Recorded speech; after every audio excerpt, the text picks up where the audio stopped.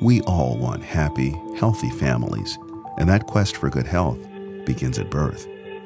Sadly, many of our nation's infants have a much more difficult journey reaching their first birthday than other infants. African American babies, for instance, are as much as 2.5 times less likely to reach their first birthday than Caucasian babies.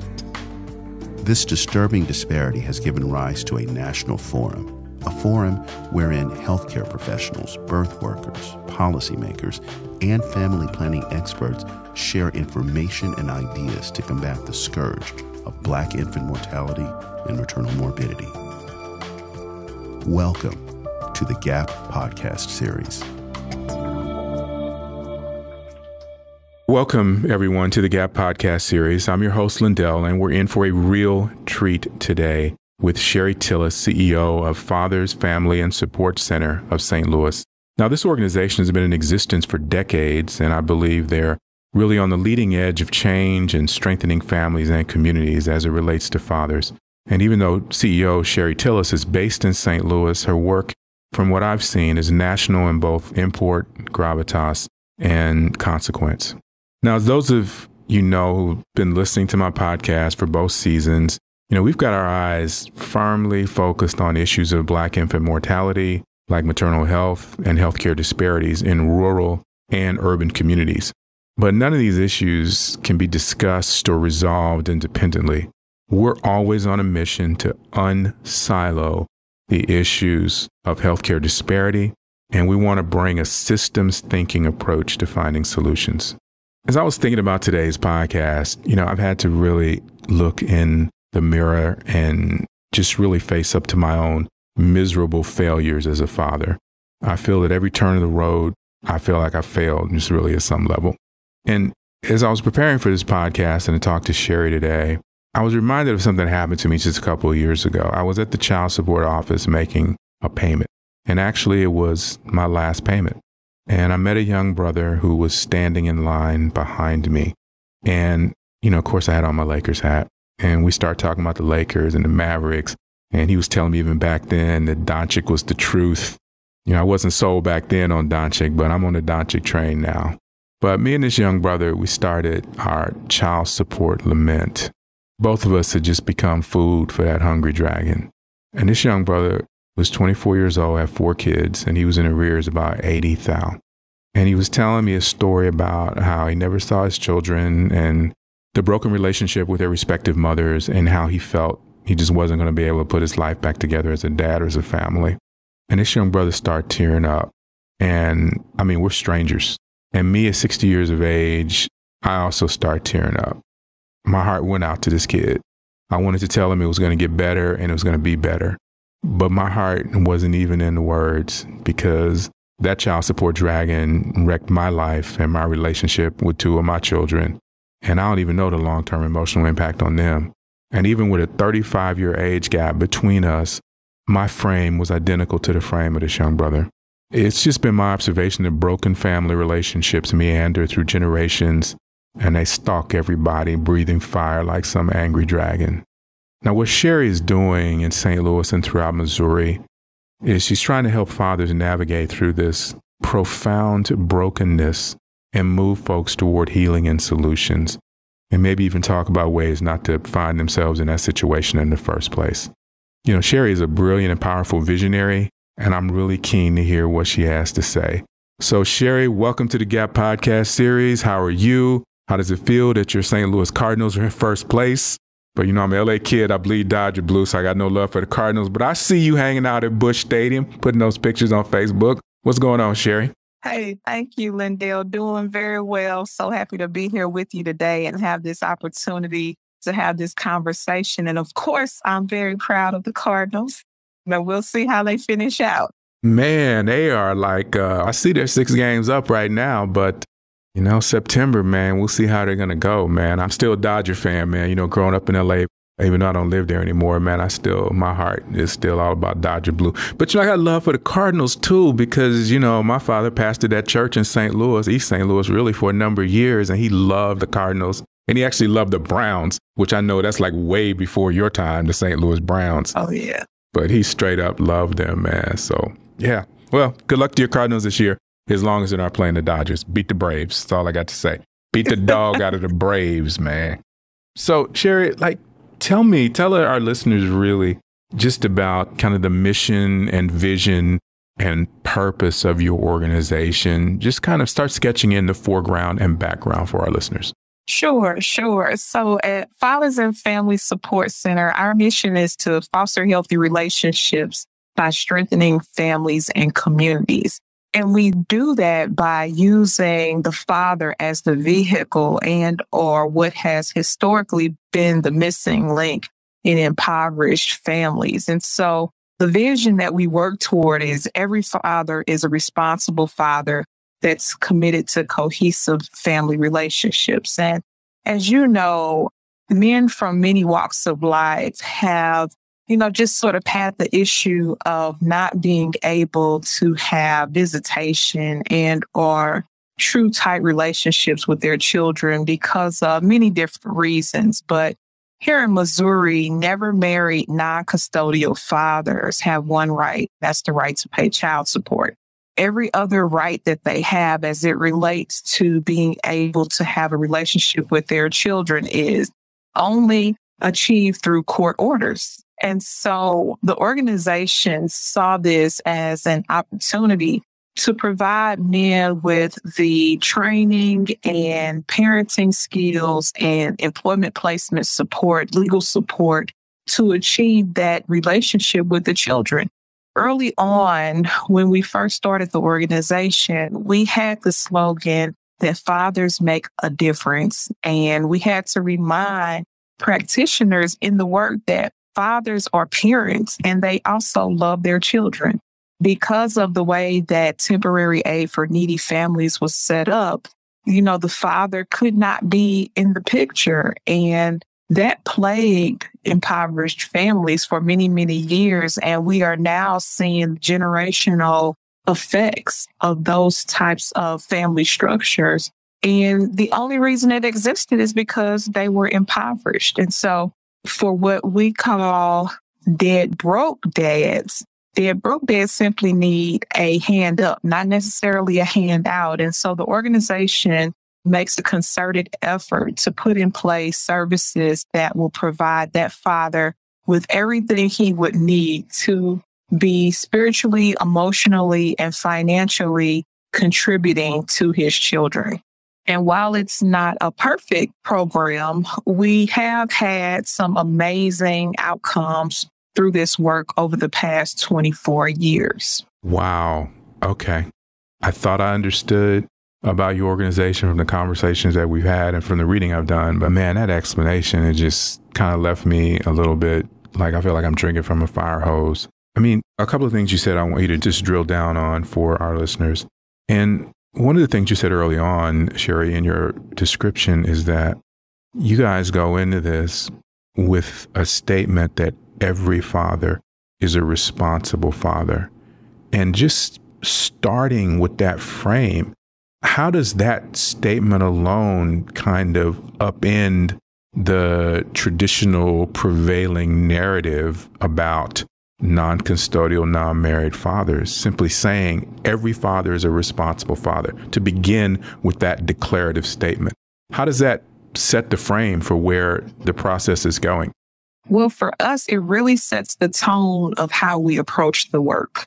And so it almost causes us to work backwards from the statement. So if every father was a responsible father, exactly what would he need to be this picture of fatherhood? And so in our classes, we don't actually ask the men what they need when they come to us. We just simply give them what we know that they need. And so we have 5 different curriculum that we approach this work from. So if a father is going to be a good father, he would need parenting classes. And so we focus on curriculum called Responsible Fatherhood, as well as Strengthening Families. And Strengthening Families is a model that looks at ages and stages of children.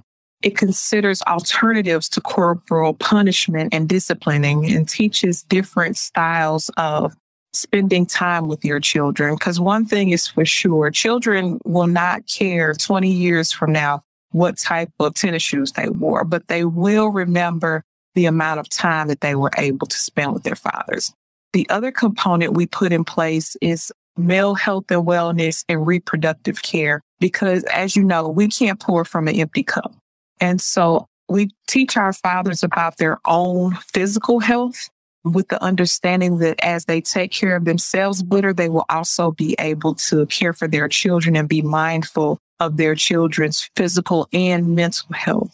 We also provide them with services that focus on financial education, just being wise about how they are spending their money, how they are respecting, their money, what type of earning potential do they have, why, and how they can use what they earn to fuel their future. What should they put aside and what should they budget for their household? We kind of have them to take a look at, spending plans and how they can both provide for their children and for themselves, whether that be through one employment opportunity or also an entrepreneurial pursuit. And we also give insight into career pathways. We have an employment placement and retention curriculum that explores what types of skills they have as far as employability and what are their interest level, what level should they begin in an industry at, and what is the career pathway that would help them to carry that through to retirement, or what type of transferable skills they actually have to pursue employment opportunities. So, we take a look at these 5 different curriculum and build from there. Some of the staff members that we employ here provide services in the classroom facilitation. We have social workers that will provide for any referral or resource information that the fathers would need. We also have employment case managers that help them to navigate that employment program and or those choices as it relates to their career pathway. But then we also have family therapists. We approach this work through trauma-informed lens and not asking what's wrong with you, but what happened to you? What's your story? What brought you to this point in life, and help them to unpack some of the things that they may carry forward from their own childhood into where they are today. So when we make that strong and bold statement that every father is a responsible father, we approach it understanding that he may not be there yet, but he is becoming that responsible father. And regardless of the romantic relationship with the mother of the children, he will always be the father of those children. And so when those children need him, he needs to be ready when they show up. Again, I feel like I'm drinking from a fire hose just listening to you. Well, under the heading of empowering them to make different choices, Sherry, what's the benefit, the importance to a broader societal question about why we should be advocating for fathers' rights? What's the societal benefit for that, particularly as it relates to those who say, well, why is this important? Why do we need to spend money advocating for fathers' rights? Just get into the societal importance and value of this endeavor. There is a tool from Health and Human Services, and so many social ills are connected to fatherless homes. Like children from fatherless homes are 20 times more likely to end up in prison or suffer from behavioral issues. They're 10 times more likely to abuse drugs or alcohol. Children from fatherless homes are 9 times more likely to drop out of school or end up in juvenile detention centers. And young ladies are 7 times more likely to end up pregnant if they are from fatherless homes. And so, you see these statistics and you don't really digest that information until you realize that this is someone around you. This is the next door neighbor. This is the girl down the street.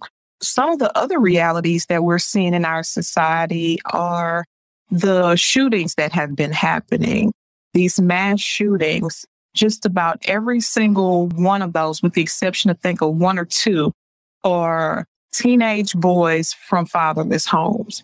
And so the correlation that we have between social ills and fatherless homes can't be denied. Oftentimes we ask, okay, so why is that? But if you think about it, fathers bring discipline to the home. And not to say that mothers aren't able to discipline their children, but the level of expectation that a father has when it comes to how their children are carrying themselves, how they're dressing, how they're talking, how they are approaching situations. A father just brings a different type of energy to that. A mother can say 2 or 3 times, hey, stop, hey, stop, hey, stop. Dad comes in the room with the bass in the voice and they stop instantly after the first time he says it. And so I think that there has to be some consideration given into the differences in the parenting styles and how fathers just interact, with their children when it comes to disciplining.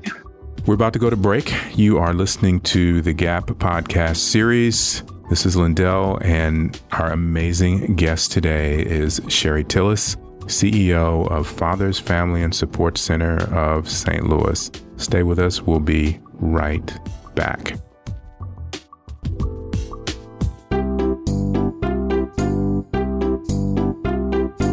My name is Kaya, and I'm almost a teenager. I have a real problem. My daddy and my grandfather love pie. For my daddy, it's apple. For my poppy, it's anything lemon. But they won't bring me any pie. I don't think that's fair. They always go to Judy Pie on Main Street in Grapevine, where Miss Judy and her bakers make 20 different kinds of pies, and cinnamon rolls on the weekend. But I don't get any. They tell me I can have pie when I'm a teenager, like pie is only for grown-ups or something. Can someone please call my daddy and my poppy and tell them I need pie? In the meantime, you can go to judypie.com, or if you're in Grapevine, Texas, visit Judy Pie on Main Street. And if my daddy or my poppy are there, tell them that Kaya wants a piece of pie.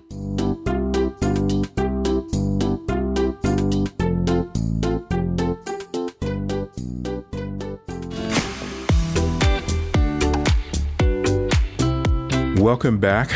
You're listening to the Gap podcast series. Today's guest, I feel like I've been just drinking from a fire hose with the depth of knowledge that has just come from Sherry and the importance of the work that she's doing. So, Sherry, we're back. Again, thank you so much for being on the show. What are your thoughts about the value of just maintaining proximity in, if there's a geographical divide or there's a legal divide or a chasm that causes this separation? What's the value of ensuring that there remains emotional and physical proximity between biological father and child, even if that biological father is a non-custodial parent? Speak to our listeners about the value of proximity. I'll definitely speak to that. But if I could go back for 1 second, I think I missed answering about advocating, because these two kind of go hand in hand. As it relates to advocacy for fathers, oftentimes what I've observed over the last 19 years in this work is that fathers, regardless of how they are being treated, in most of the cases that I've seen, do not want to harm the mother of the children. And so they will not advocate for themselves through court to have custody when it relates to 50-50 and or 100% custody of children. And then kind of going forward within the state framework, at least here in Missouri law won't bastardize a child. And so we've had a lot of cases in our state where fathers were deemed daddy by default, which means some of those paternity tests that were not taken didn't matter. It didn't matter that the father had not answered to the letters that were sent. It didn't matter that he may have been married to a woman that had an outside relationship that brought forward this child. He was named daddy by default. If he was named as the father and a certain amount of time had passed, or if he was married to the mom, he was the father of this child. Now, to take a step forward and looking at things that cause the divide, there was a study done here in the state of Missouri, and it showed that fathers who had a child support case and also had visitation with the child were 73 times more likely to willingly pay their child support. And so you have the opposite. Those fathers who have not been given a visitation right to their children, but have only been given a child support order, are more likely not to pay the child support because that bonding has not taken place. They don't have a relationship with the child, and so they don't understand and or fully grasp what their responsibility is to these children. That bond starts from day one. It really starts when the mom is still pregnant.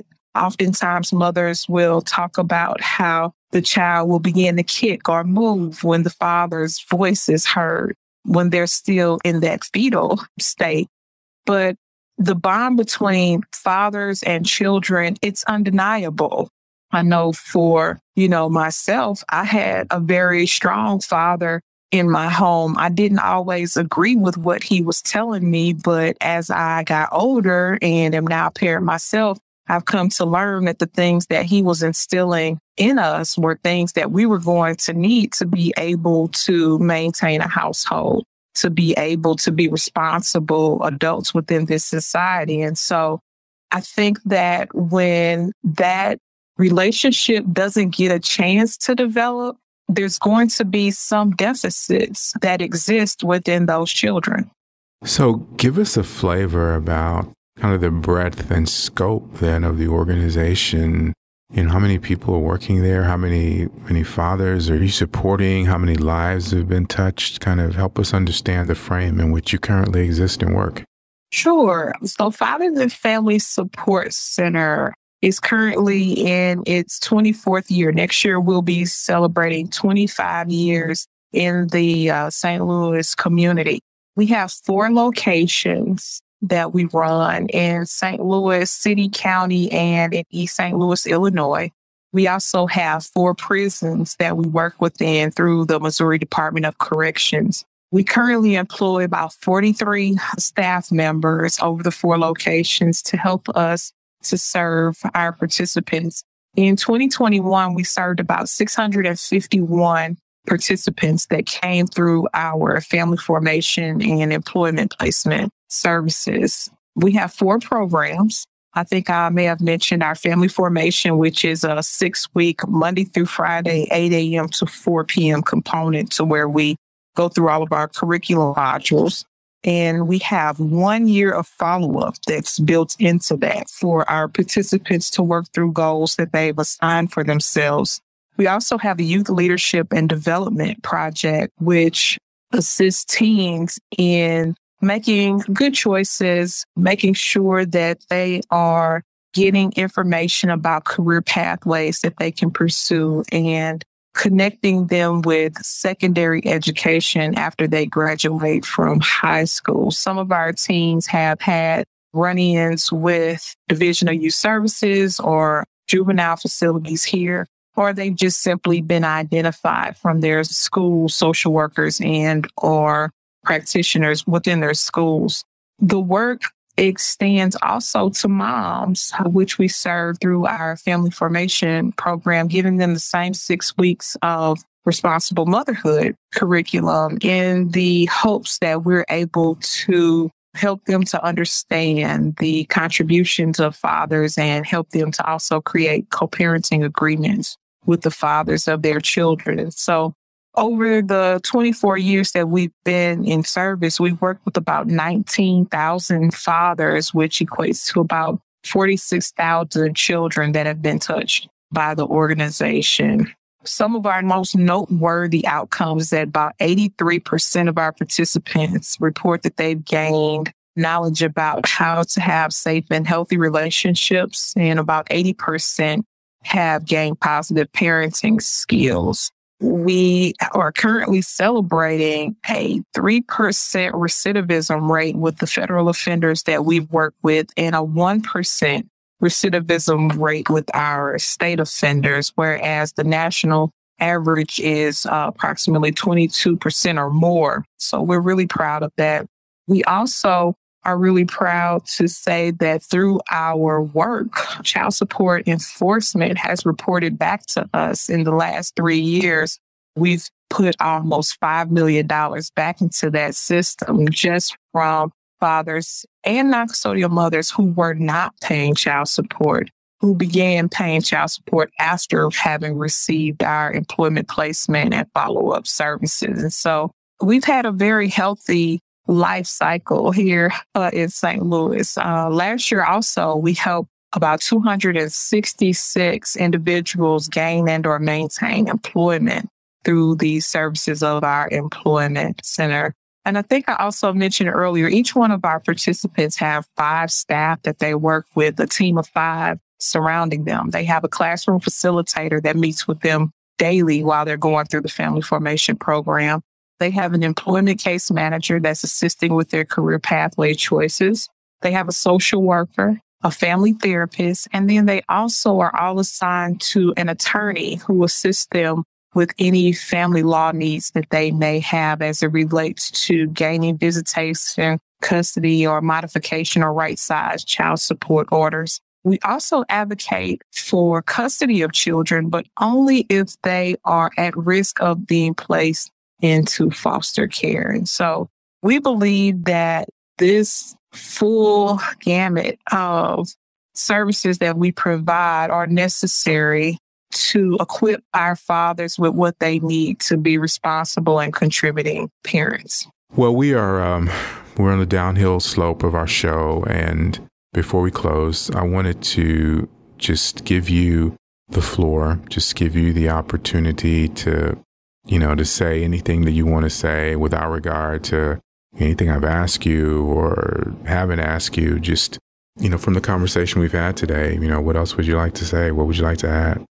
Well, I think when we are looking at the family picture in this country as a society, we have to realize that we should not just go into it making assumptions that mothers are the better placement in the event that there is a dismantling of the family. I think that we seriously need to consider that fathers are a viable option and need to be supported within our society in order for our children to thrive, especially when that father is of sound mind and of mental capacity to be able to take care of his children. I think that even though we've been around for 24 years, we're still just scratching the surface on the considerations that we need to show to this population to make sure that they are empowered in their positions in families. And I think that as we consider our communities and some of the travesties that we are facing as a culture,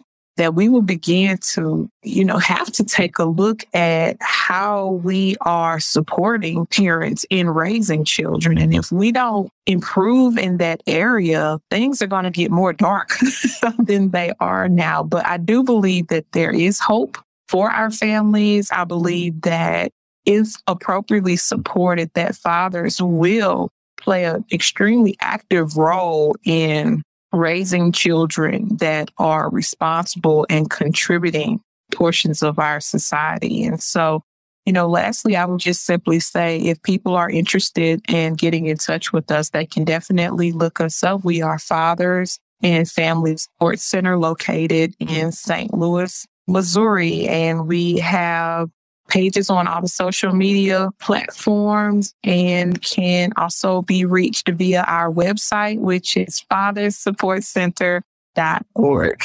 Well, okay. We'll definitely make sure that as we are communicating about the show, we'll get all your social media handles and we'll just make sure that we're doing everything that we can to make sure this podcast gets heard and your voice is certainly just heard on a much larger scale. Sherry, I just want to thank you for being on the podcast. I want to thank you for everything that you're doing to make your community and this world really just better by impacting the lives of people. So thank you for that. I appreciate it. Thank you. I really appreciate the opportunity. You're very welcome. You've been listening to the GAP podcast series, and my extraordinary guest today was Sherry Tillis, CEO of Fathers, Family, and Support Center of St. Louis. Thank you for listening to our show. Thank you for listening. The GAP podcast series is produced by Limeville Entertainment in association with Sagase Media Group. Also, be sure to visit us online at 365plusone.org. That's 365plus1.org.